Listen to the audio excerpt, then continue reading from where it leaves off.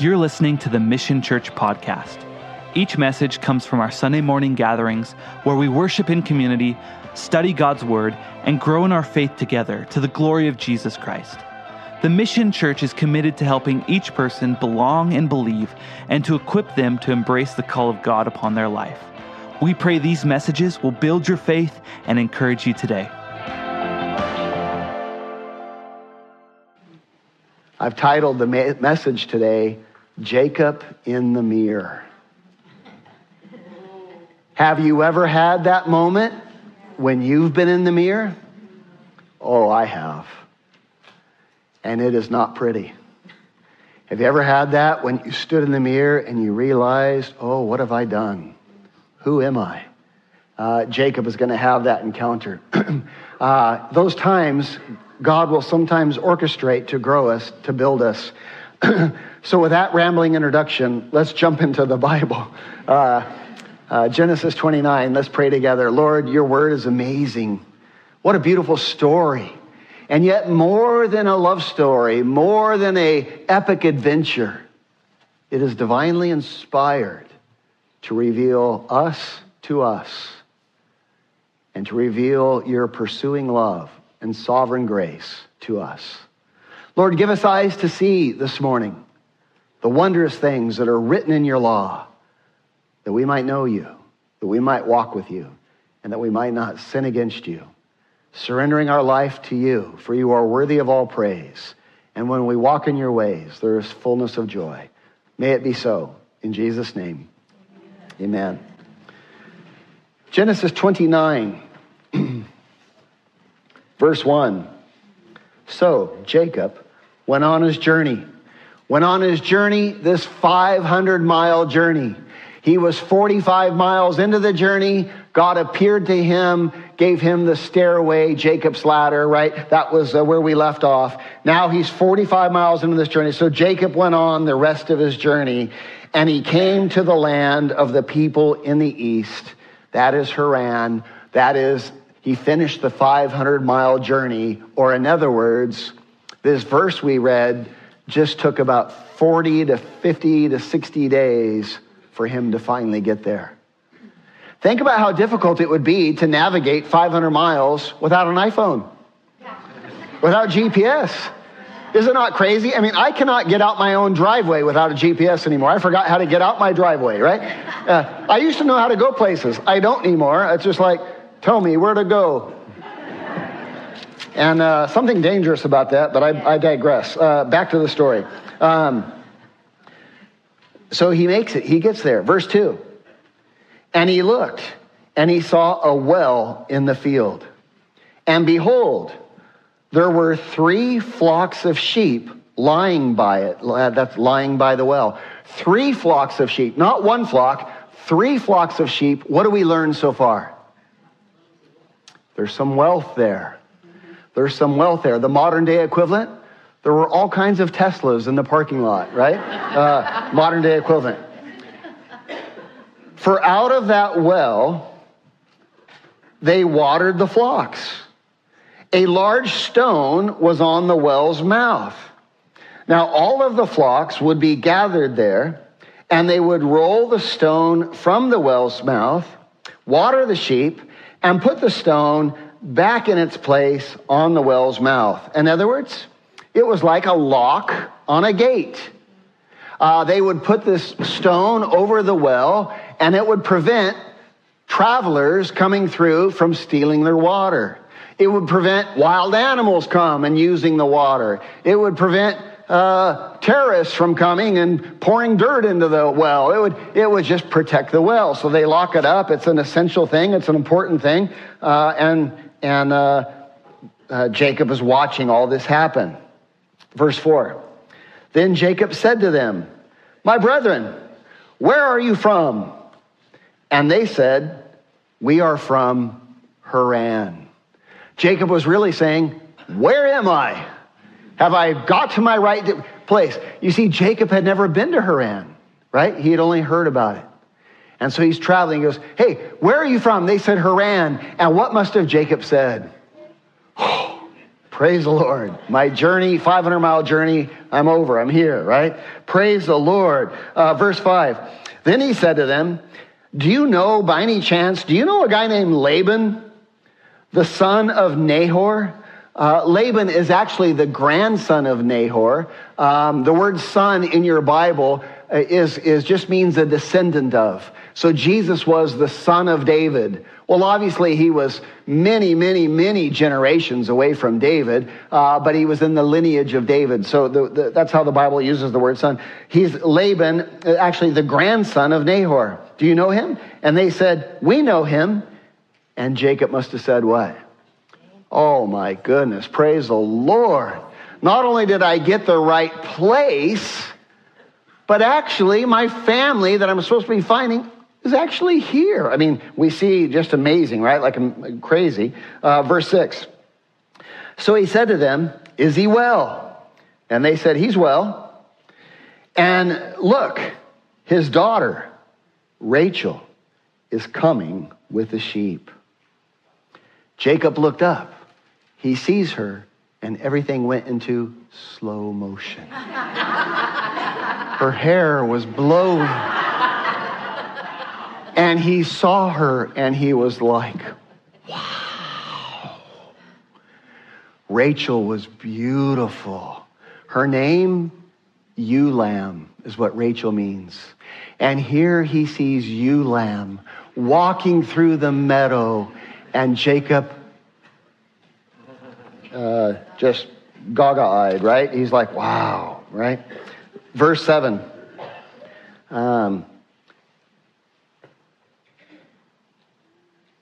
Just enamored with her beauty. Verse 7, then he said, look, it is still high day.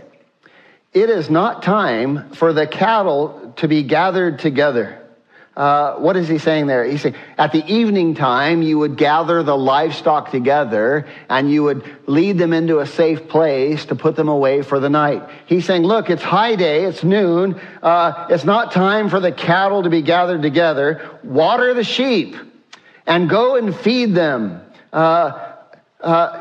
What's Jacob doing here? Bossy little guy. Jacob, you just met these guys, for crying out loud. And true to Jacob's character, he proceeds arrogantly, I might add, to question these shepherds. What are you guys doing? Why are you not watering the flocks? Why aren't you why is the stone still over the well? Why aren't you guys doing your job? Jacob, who do you think you are? What does this reveal about Jacob? Yeah, he likes it things he's arrogant, he's prideful, he's a little high-minded. He's a leader. He's a natural leader, but man, he's got some rough edges, man. Difficult to be with, prideful, rough edges, high-minded, bossy. You just met these guys, for crying out loud. Verse 8, and they said to him, who the heck are you? No, that's what they were thinking. Verse 8, but they said to him, we cannot until all the flocks are gathered together. He just told them, water the flocks. He said, we can't until all the flocks are gathered together. In other words, they were kind of like Caltrans workers. They were there and they were just like, not yet, not time. Did I mention we're paid hourly? And we are in no hurry. Leave us alone, right? No offense to the Caltrans workers here. Appreciate our nice roads. Did I say that? I really appreciate our nice roads. They said, we can't until all the flocks are gathered together. And look at this. And they have rolled away the stone from the well's mouth. That's not our job. Like, we're just the shepherds. We don't move the stone. We're waiting for they to roll away the stone, right? They're union workers. I'm going to offend everybody before the day's over. This is just humor, okay? I'm not serious. And they, until they have rolled the stone away from the well's mouth, then we water the sheep. And so here we see, like, you know, that they don't have the same work ethic Jacob had, right? They're different. They're on cruise control. Verse 9.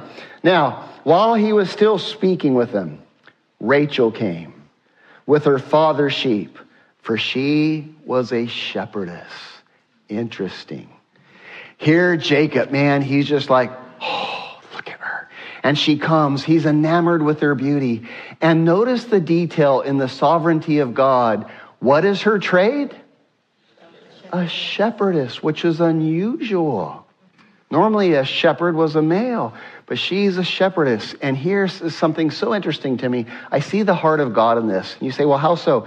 Well, Jacob will become Israel, and he will father the 12 tribes of Israel. He'll have 12 boys who will be the 12 tribes of Israel, and God is bringing him a wife, and God is revealing his heart for the nation, and that his wife is a shepherdess. And Jacob will become a shepherd, and our God is a good shepherd. Interesting. She's a shepherdess. She's coming in. He's in awe. He's like enamored with her beauty. Can't quit looking. Verse 10, and it came to pass when Jacob saw Rachel, the daughter of Laban, his mother's brother, and the sheep of Laban, or the wealth of Laban, his mother's brother, that Jacob went near, and he rolled away the stone single-handedly from the well's mouth, and he watered the flock of Laban, his mother's brother. What did Jacob do? What did he just do right here? He showed off. He saw her. Oh, look at that. Suddenly I am motivated to serve. What was he doing before? Barking out orders. What are you lazy guys doing? And now, oh, hang on. I'll take care of this. Sun's out, guns out, and he brings out the big guns and rolls away the stone to impress who? Rachel. Oh, shows you what's going on in Jacob's heart. He's enamored with her beauty. His heart is beating. He's just like, wow. Look at verse 11. Then Jacob kissed Rachel and lifted up his voice and wept. We read that and we go, wow, dude's a player. I mean, gosh, making moves already. No. Kissed her. That was custom, right? And the next verse will help us understand it. And Jacob told Rachel that he was her father's relative, that he was Rebekah's son. He told her all about,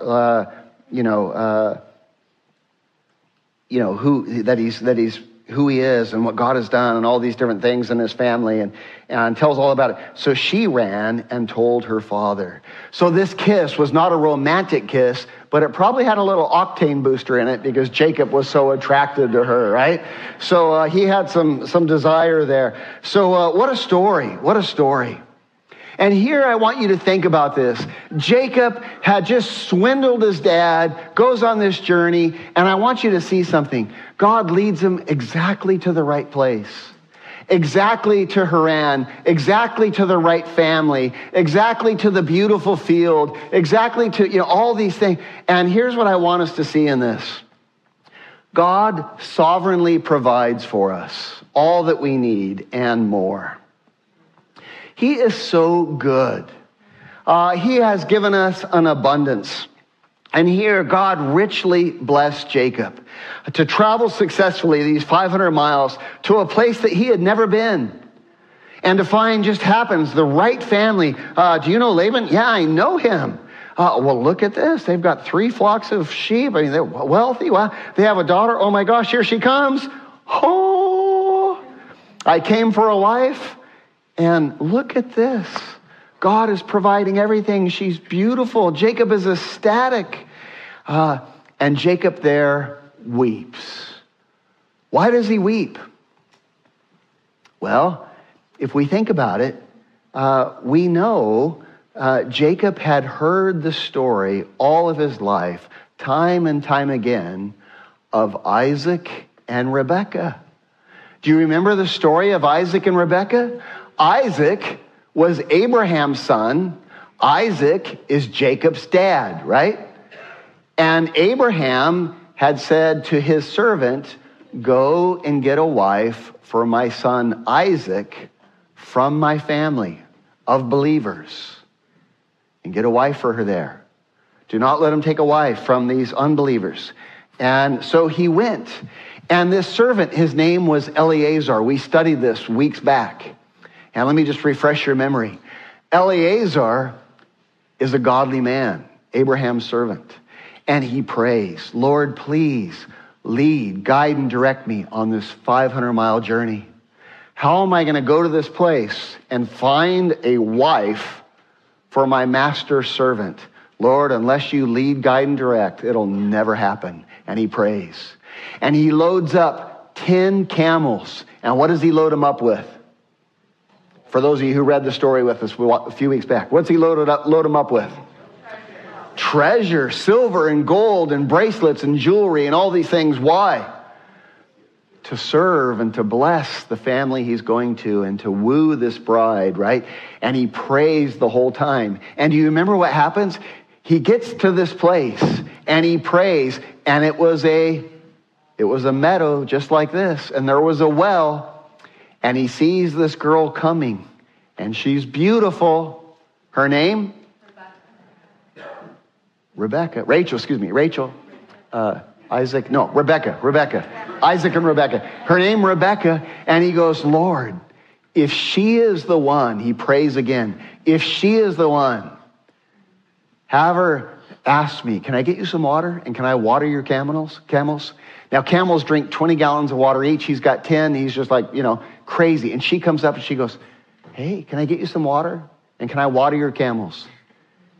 And Eleazar prays again, God, you're amazing. You've led me all this way, right?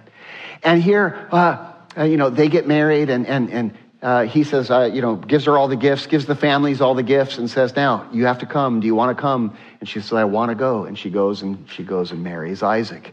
Now, Jacob had heard these stories all of his life about how I met your mother, right? Heard these stories all of his life. And now, what does he find?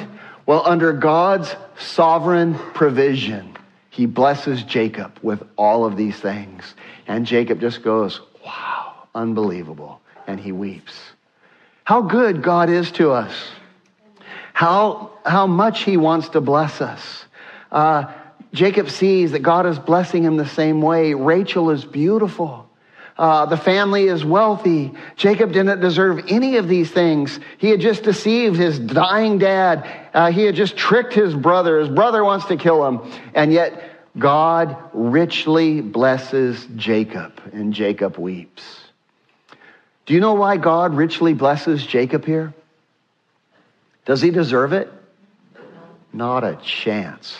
Why does God richly bless Jacob? Because this is God's grace. If God only blessed us when we deserved it, you know what would happen? We would never be blessed. God blesses us continually. And I tell you, it is so encouraging when we begin to understand the depth of God's grace. It will change your life. Pastor Chuck Smith in the 70s wrote a book, Grace Changes Everything. It was a book on a study through Romans. And it is true, man. When you understand God's grace, it changes everything. Last night, I was driving on the freeway. And as I'm driving, this bolt comes up from a car in front of me, and I can see it. It's a big bolt, about that big. And it's spinning in the air pretty high. And I watch it, and it comes down right on my windshield. I'm thankful it didn't hit my paint. It hit the windshield, and sure enough, big thing. And I'm like, what the heck? I'd never had that happen before. I'm like, what the heck? Time goes by, go a little further, and the cars are starting to stop in front of me. It's like the traffic back up on the freeway.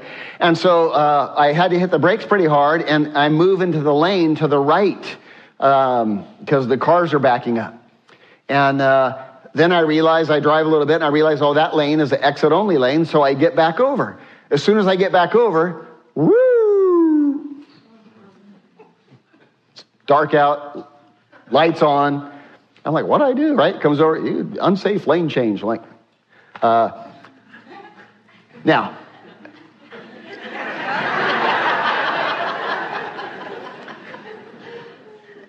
it was questionable, I don't think I deserved the ticket, but I deserved a million other tickets that I've never gotten, you know? And so I was super respectful, told the police officer how much I appreciated him, all those things. You know, we got to honor those policemen. They do great work for us. But anyway, if I was, here I just have a broken windshield, and I just got an expensive ticket. What am I prone to think?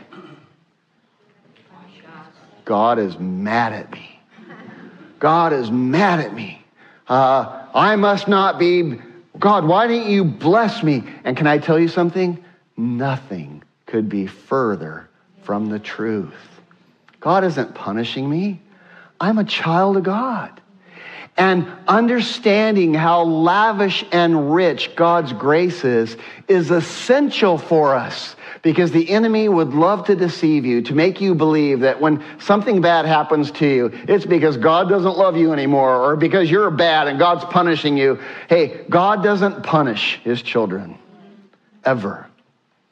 And it is good for us to bathe in God's grace. And here Jacob is experiencing the incredible grace of God. Why is God blessing Jacob so much? Here's why. Because God has big plans for Jacob. They are plans for the future. God is going to make him into a man of God. He's not a man of God now. He's a man of poor character. But he's going to make him into a man of God. God is going to transform Jacob's life. God is going to use him to be the father of the 12 tribes of Israel. God has big plans. And can I tell you something? God has big plans for you too.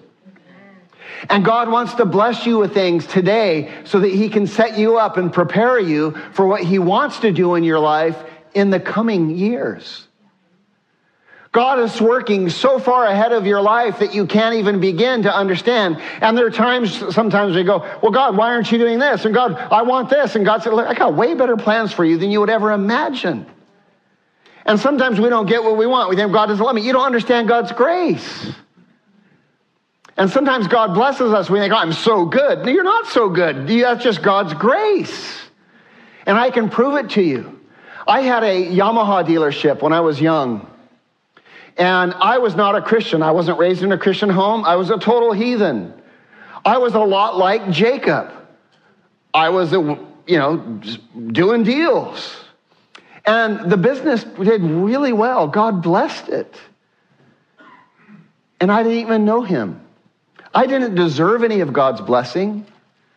I didn't acknowledge God was doing all these things, but I look in hindsight and I know at that age what God did, there's no way. He set it up. Well, why did he set it up? Well, because he had plans for my life. Plans that were way bigger than running a motorcycle dealership, a watercraft dealership. Plans that were way bigger than doing a business. Plans of calling me to himself so that I might know his love and that I might want to use the things that he's given me to be working with him in his kingdom. Serving other people. Caring about the things he cared about. And God often works in our life way ahead of time. That's what God is doing in Jacob right now. He's not blessing Jacob because he deserves it. He's blessing him because God's good. God is pouring out these rich blessings. Jacob and Rachel, they have this magic moment at the well. His heart is beating. Her heart is beating. She's excited. She runs home. She's going to tell Dad all about it. Look at this. Look what happens. Verse 13.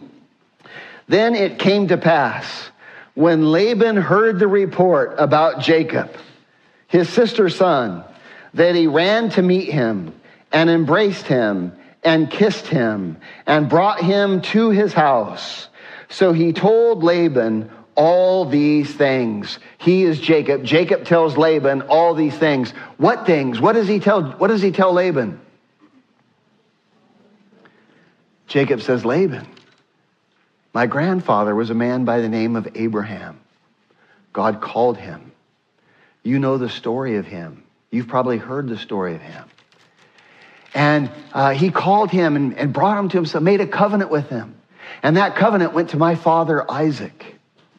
And my father Isaac is a good man. God's hand has been upon his life all of his days.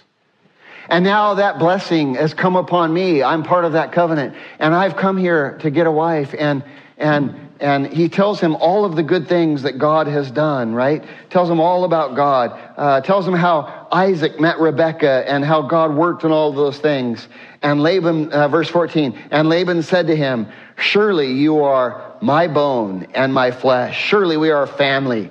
And he stayed with him for a month. And here Jacob stays with Laban, and he's working there for Laban, right? Jacob's a hard worker. Verse 15, then Laban said to Jacob, because you are my relative, should you therefore serve me for nothing? Should you work for me for free? Tell me, what should your wages be? Now again, Laban is a wheeler dealer also, right? He realizes, Jacob, man, you're a really good worker. I don't want you to leave, man. What should I, let's work out a deal. Verse 16. Now Laban had 2 daughters. The name of the elder was Leah, and the name of the younger was Rachel. Rachel means what? Ewe lamb. Ewe lamb. Do you know what Leah means? Wild cow. Sorry. Tough contrast there, right? Laban has 2 daughters. The name of the elder was Wild Cow, and the name of the younger was Ewe Lamb. And Wild Cow's eyes were delicate. That's another way of saying, not so good. Leah's eyes were weak, it says. But Rachel was beautiful of form and of appearance. Now Jacob loved Rachel. So he said, I will serve you 7 years for Rachel, your younger daughter. And he specifies, right? I'll serve you 7 years for Ewe Lamb, your younger daughter. And Laban said, it is better that I give her to you than I should give her to another man. Stay with me. They made up a deal. 7 years. You got a deal. So Jacob served 7 years. And look at this. And they seemed only a few days to him because of the love that he had for her. Everybody say, oh, how awesome. They seemed like a few days to her because he just loved her. He would go out and he would be tending the sheep, and he would look over and there she was, and he'd go, and the time passed like that because he was smitten with her love. It is so fascinating how this works. Hopefully you've experienced it. Love is a powerful motivator, is it not? It is the most powerful motivator. 7 years just seemed like a few days to him because he was smitten with her love. When love is the motive, serving others is a joy. And Jacob was in love, so serving was nothing but joy. I want you to know it is so much fun to watch a young man fall in love. I love seeing it happen even here at the church. We have several in our young adults who have fallen in love, gotten married, and now had babies. And I love watching it. But you know what's really funny is you see this guy who, he comes in with dirty clothes and stains on his shirt. And then all of a sudden he sees a Rachel. And suddenly you see him, you go, oh, he actually brushed his hair when he came to church today. He's wearing nice clothes. He's got aftershave on. He's stepping up his game. And this guy who has never spent $1 on anybody but himself suddenly starts spending all kinds of money on her. Hey, you want to go to dinner? Hey, want to go to the movies? Hey, want to go skiing, snowboarding? He's just dropping all kinds of money on her. Why? Because when the motive is love, serving others is a joy. I remember I have 3 boys and a girl. Girl is my youngest. The 3 boys, on Saturday mornings, we would do yard work together. 1 or 2 hours of yard work every Saturday morning. It was just standard, right, when they were in high school. And they would watch that clock like a timekeeper, man. pulling weeds, trimming, edging, that kind of stuff. And they're like, Dad, it's been an hour. It's been an hour and a half. Dad, it's been 2 hours. You said 2 hours. Dad, it's been 2 hours. And yet then they would meet a girl. And it would be like hours at a time, right? Like, hey, why aren't you complaining? Hey, it's been an hour, right? No. Big difference. Why? Because when love is the motive, serving others is just a joy. And why am I bringing up all this? Here's why. What is God doing in Jacob's life? Jacob is serving God out of duty. And God has no interest in that. Well, God, if you do this and if you do this, well, I'll be a good boy. No, thank you. What is God looking for? Love. And when we understand God's love, and it moves our heart with the beauty of God's love, our service becomes entirely different. And that is what God is looking for in Jacob's life.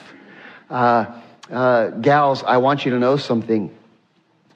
Let a man, if you're courting, if you're in the dating age of life, let the man pay for your dates.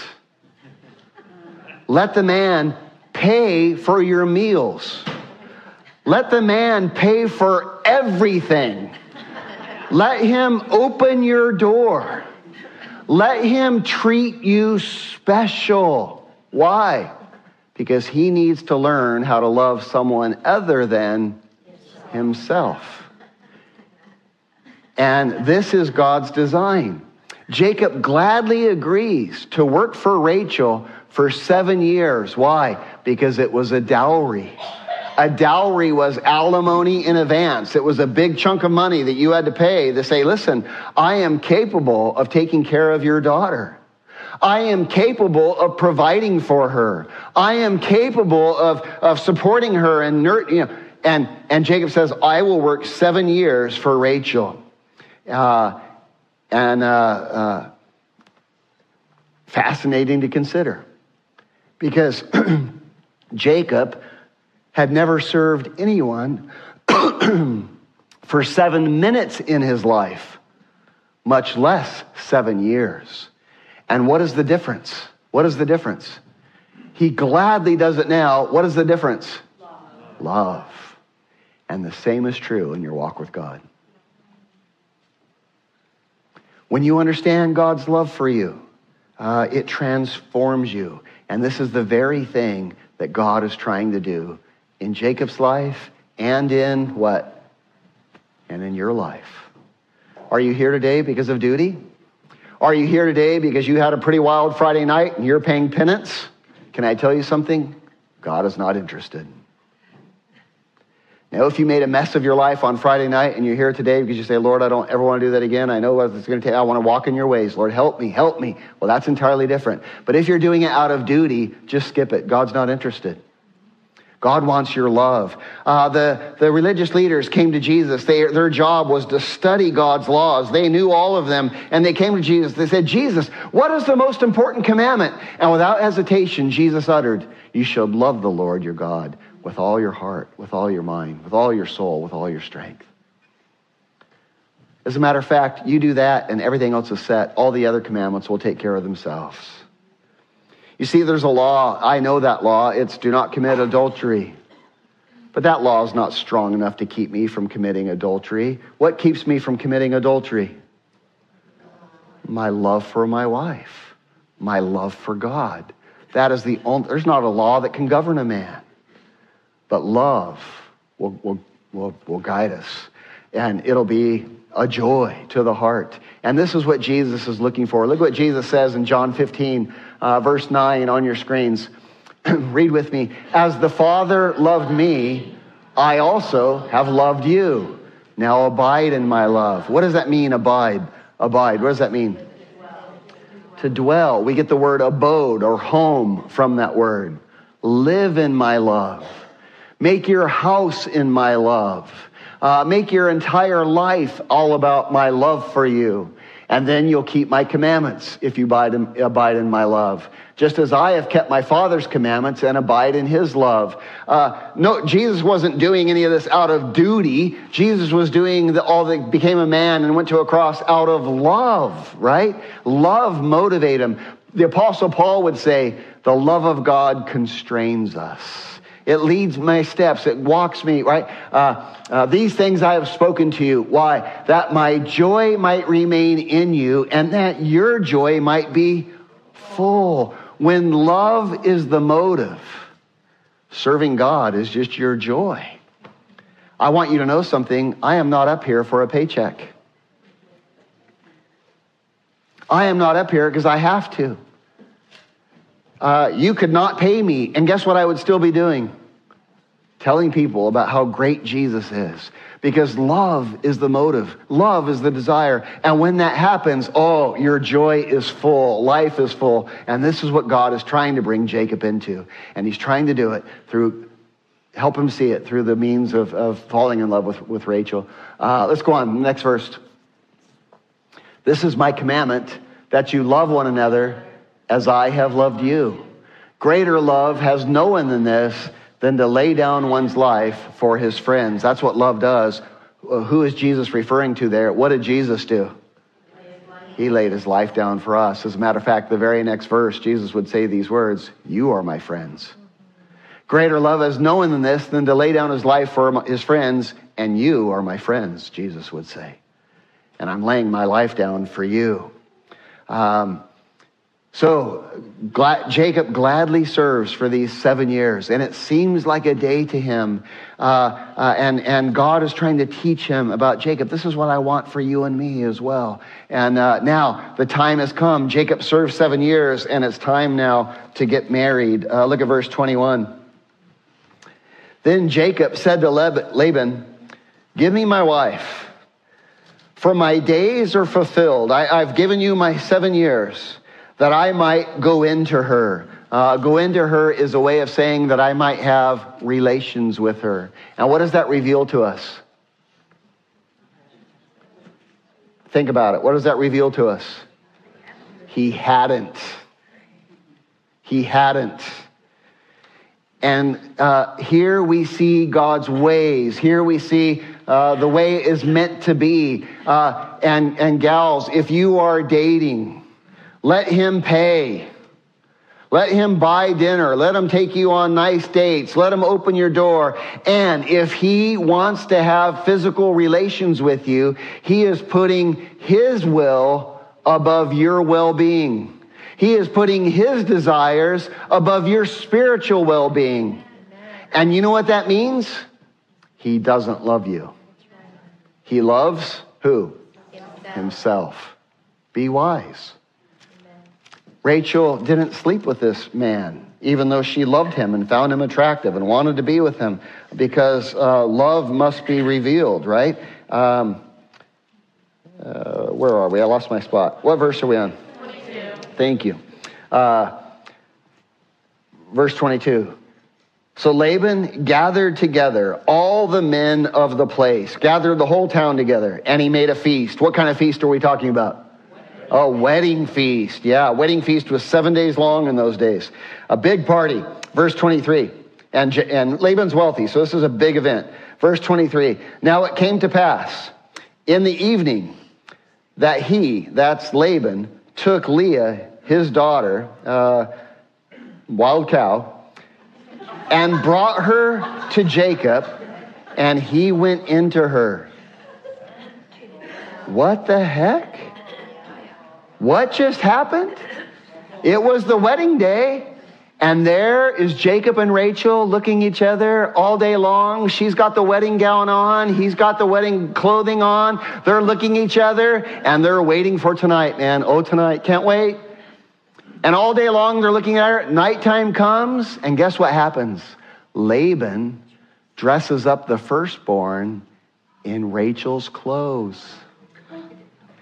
And he sneaks her into Jacob's tent. And there's no electricity. There's no lights. And Jacob comes in. And she pretends to be the other sibling. Sound familiar? Yes. Oh my goodness. And he goes into her. And let's see what happens. Verse 24. And Laban gave his maid Zilpah to his daughter Leah as a maid. That would be a very wealthy wedding gift, by the way, giving servants and furniture and all that stuff. Verse 25.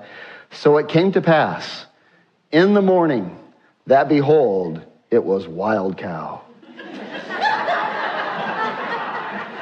And he said to Laban, I already hear some emails being typed. I can hear it. And he said to Laban, what is this you have done to me? Was it not for Rachel, ewe lamb? Wasn't it for ewe lamb that I served you? Why then have you deceived me? And Jacob just got Jacobed. Wow. And notice Laban's response.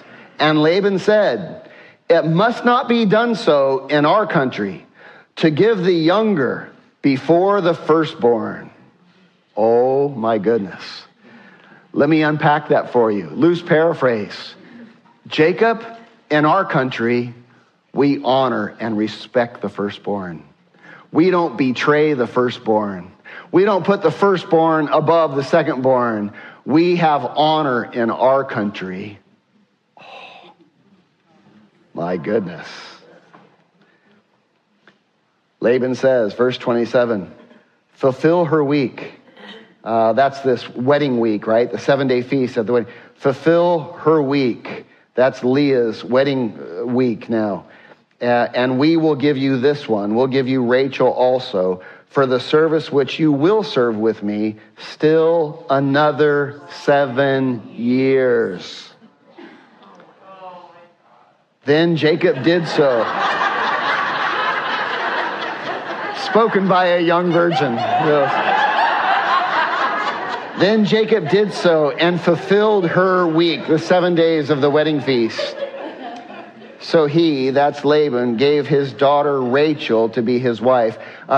Jacob didn't have to wait another 7 years to get Rachel, but he just had to wait until the 7-day wedding feast was over. And then Laban gave Rachel to him, and he had her, but he had to work 7 more years for her. Verse 29, and Laban gave his maid Bilhah to his daughter Rachel as a maid. Again, this was a very expensive wedding gift. It would show that he had a lot of wealth. Verse 30, then Jacob also went into Rachel, and he also loved Rachel more than Leah. And he served with Laban still another 7 years. We're going to stop here on our text, but let me unpack some of this with you. Jacob just got worked by Uncle Laban. And this was incredibly cruel. It was cruel to Jacob. It was cruel to who? Rachel. To Rachel. Can you imagine Rachel on her wedding day and her dad does this? And it was cruel to who? Leah. To Leah. To Leah. Next week, when we move forward, we're going to see some of Leah's intense pain at what has been done to her. This is incredibly cruel. But you know what we see? Laban and Jacob are cut out of the same cloth. And here it's a tragic story. But here Jacob learns how it feels to be treated as he has been treating others. Again, I titled the message, Jacob in the Mirror. And here he sees, here God will reveal to him, Jacob, look how you've been treating others. And Jacob thinks about it firsthand. I want you to know something about God. God is very patient. The word he uses is long-suffering. He suffers with us long. He puts up with us. God will gently try to convict us of our pride and of our sin, and he will wait, and he will wait. But if we refuse to listen, God will speak louder. Jacob has resisted God's small, still voice year after year after year, and God just spoke a little louder today, didn't he? And here Jacob sees what it's like to be Jacob. And God, in his sovereignty, all the pieces, you don't have to be a scientist to put this together. It's not hard to see. Dressing up as the firstborn when you're not the firstborn. Tricking and deceiving. Oh man, we can just see the parallels, right? And Jacob has been Jacobed. Jacob saw Laban's dirty, slimy scam. And then he saw himself in the mirror. And no doubt Jacob recalled his deceptive scam against his own father on his deathbed, dressing up as his sibling to deceive his dad, without even thinking of the pain that he was invoking on his father, on Esau. And now the same thing happens to him. The world calls this karma. I want you to know something. Even though the whole world believes in karma, karma is not real. Nature has no knowledge. Nature has no will. Nature has no ability to remember what each and every person did and somehow pay them back. That is just not true. God, however, has a mind, has a will, has the ability to see all things, know all things, and he will, if we will not listen to his small, still voice, he will allow us to experience what we have done. The Bible calls it not karma. The Bible calls it sowing and reaping. And that is one of God's ways. Now, God would rather bless us, but if we refuse to listen, he will take measure to speak louder. So may we what? May we be wise. May we listen. Look at this verse in Proverbs. Proverbs 18:25. Let me hear you read this. With the merciful, you show yourself merciful. With a blameless man, you show yourself blameless. Let's pause there. Merciful, we understand. With the merciful, God shows himself merciful. What does blameless mean? Blameless means you're trying. You're trying to do the right thing, right? You're trying. Here's what God says. With the merciful, I'll be incredibly merciful. And if you're trying, I'll reveal to you how much I'm trying. I'll reveal to you how much I'm pursuing you.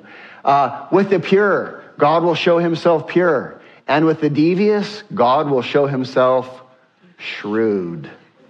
For you will save the humble people, but you will bring down haughty looks. Now, God is extremely patient. That doesn't happen like if you are devious, God's not going to be devious to you tomorrow. But if you continue living that way for a long period of time, you're going to reap what you sow. I can assure you. Be not deceived. God is not mocked. Whatever a man sows, that will he reap. Poor Jacob. What a bad deal, man. What a bad deal. How messy is his life now? He was in love with this girl. She's beautiful. He wanted to have a wife with her, wanted to have kids with her. And now what does he have? 2 wives. How many of you know that's incredibly problematic? All through the Bible, there are 2 common traits, adultery and polygamy. All through the Bible. That doesn't mean God approves. God clearly has given laws against these things. God hates adultery. And God hates polygamy. But it's common in humanity. And every time in the Bible, when you see it, it brings tremendous pain and tremendous anguish. Jacob's life will be no exception. God's will from the beginning, one man, one woman, joined together as what? One flesh. And this was God's will from the beginning, and Jesus repeated, it was still God's will when Jesus walked on the earth. And it's still God's will today. So may we be wise. Poor Jacob, man, what a bad deal. Look how messy his life is now. And I want to give you this point. Think on this.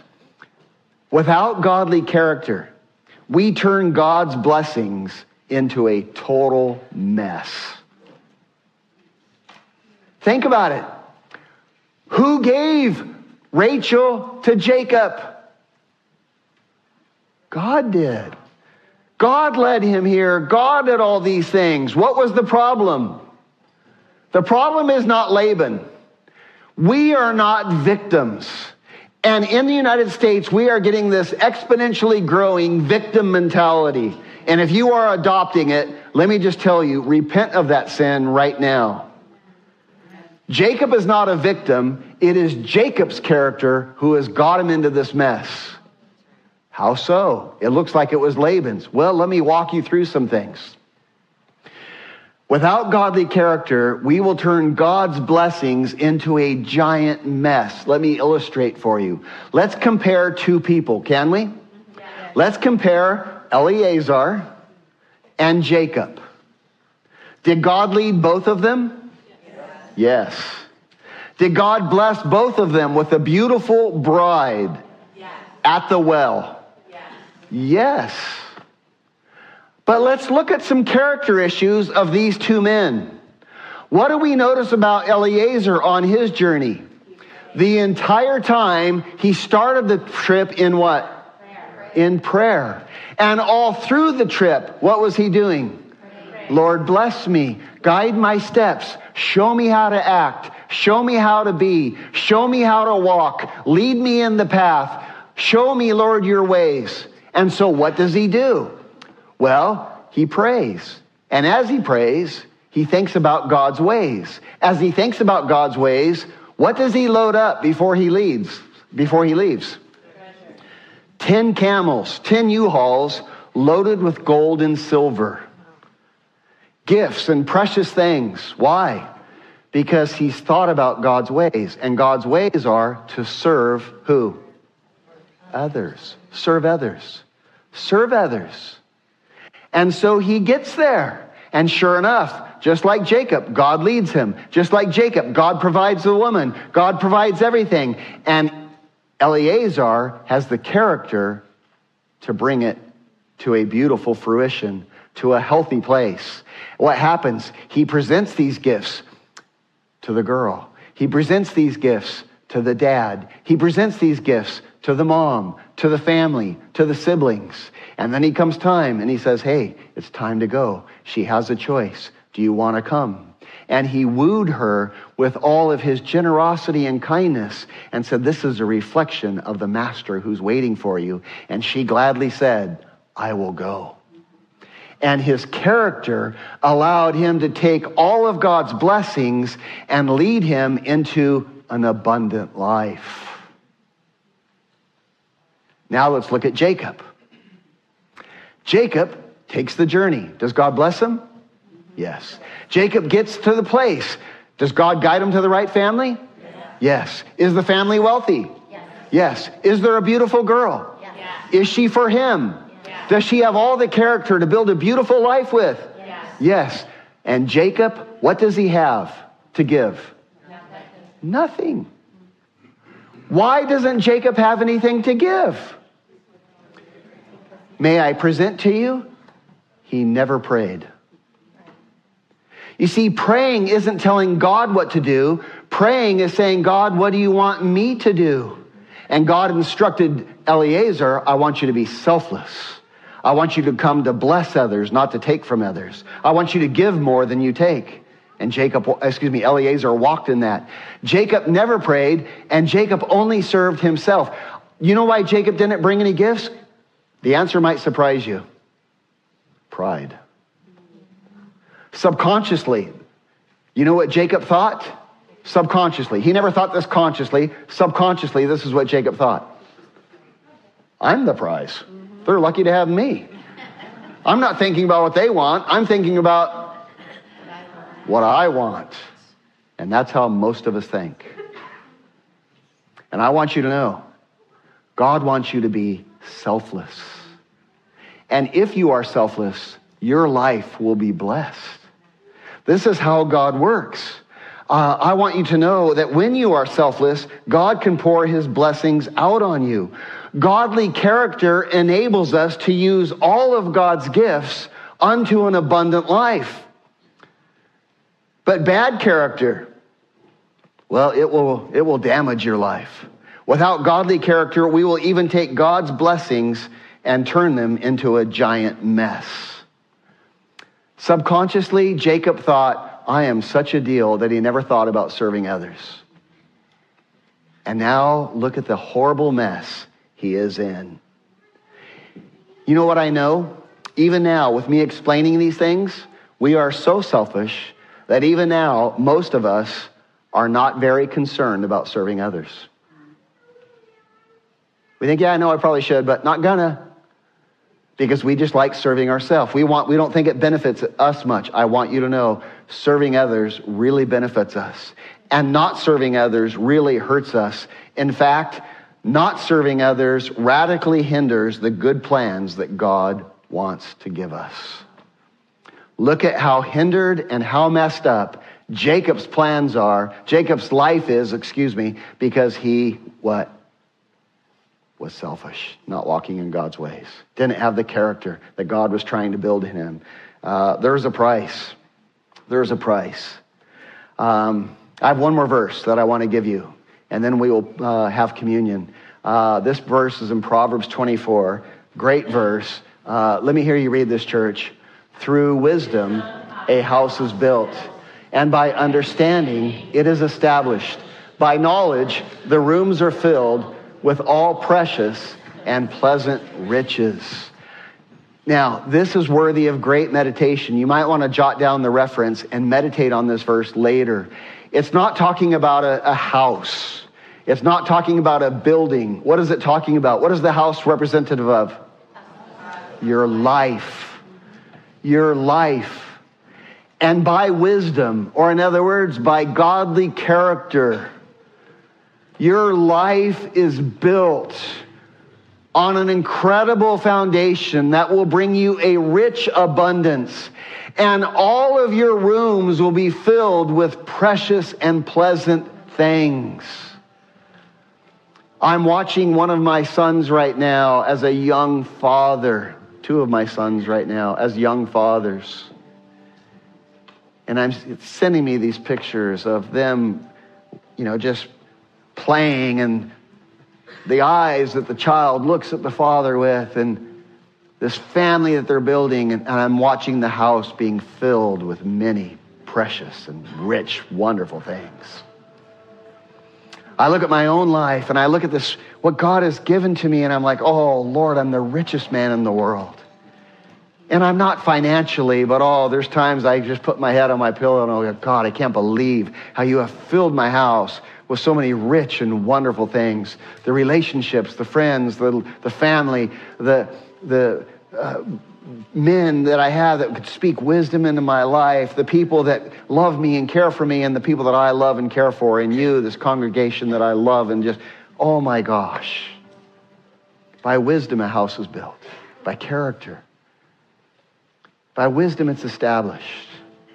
God wants to fill all of your rooms with many pleasant things. Think about what Jacob and Rachel could have been had he had the character.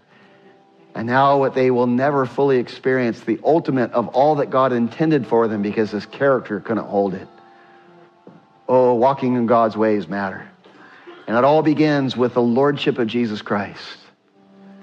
Jacob believed in God, but he didn't make him the Lord of his life. And today we come to the communion table where we start with this lordship of Jesus Christ. It is all God's pursuing love for us. It is all God dating his bride and paying for the entire date. Going to the cross on our behalf, paying for everything so that we could understand his great love for us, and we can merely respond and say, I do. I do. I'm yours. Show me your ways. Teach me your path. I've never been loved like this. You may freely share this message with others as long as you don't charge for it. Support for these broadcasts comes from your generous donations that allow us to give away our materials for free. To participate with us, please visit our website at themissionchurch.net. God bless.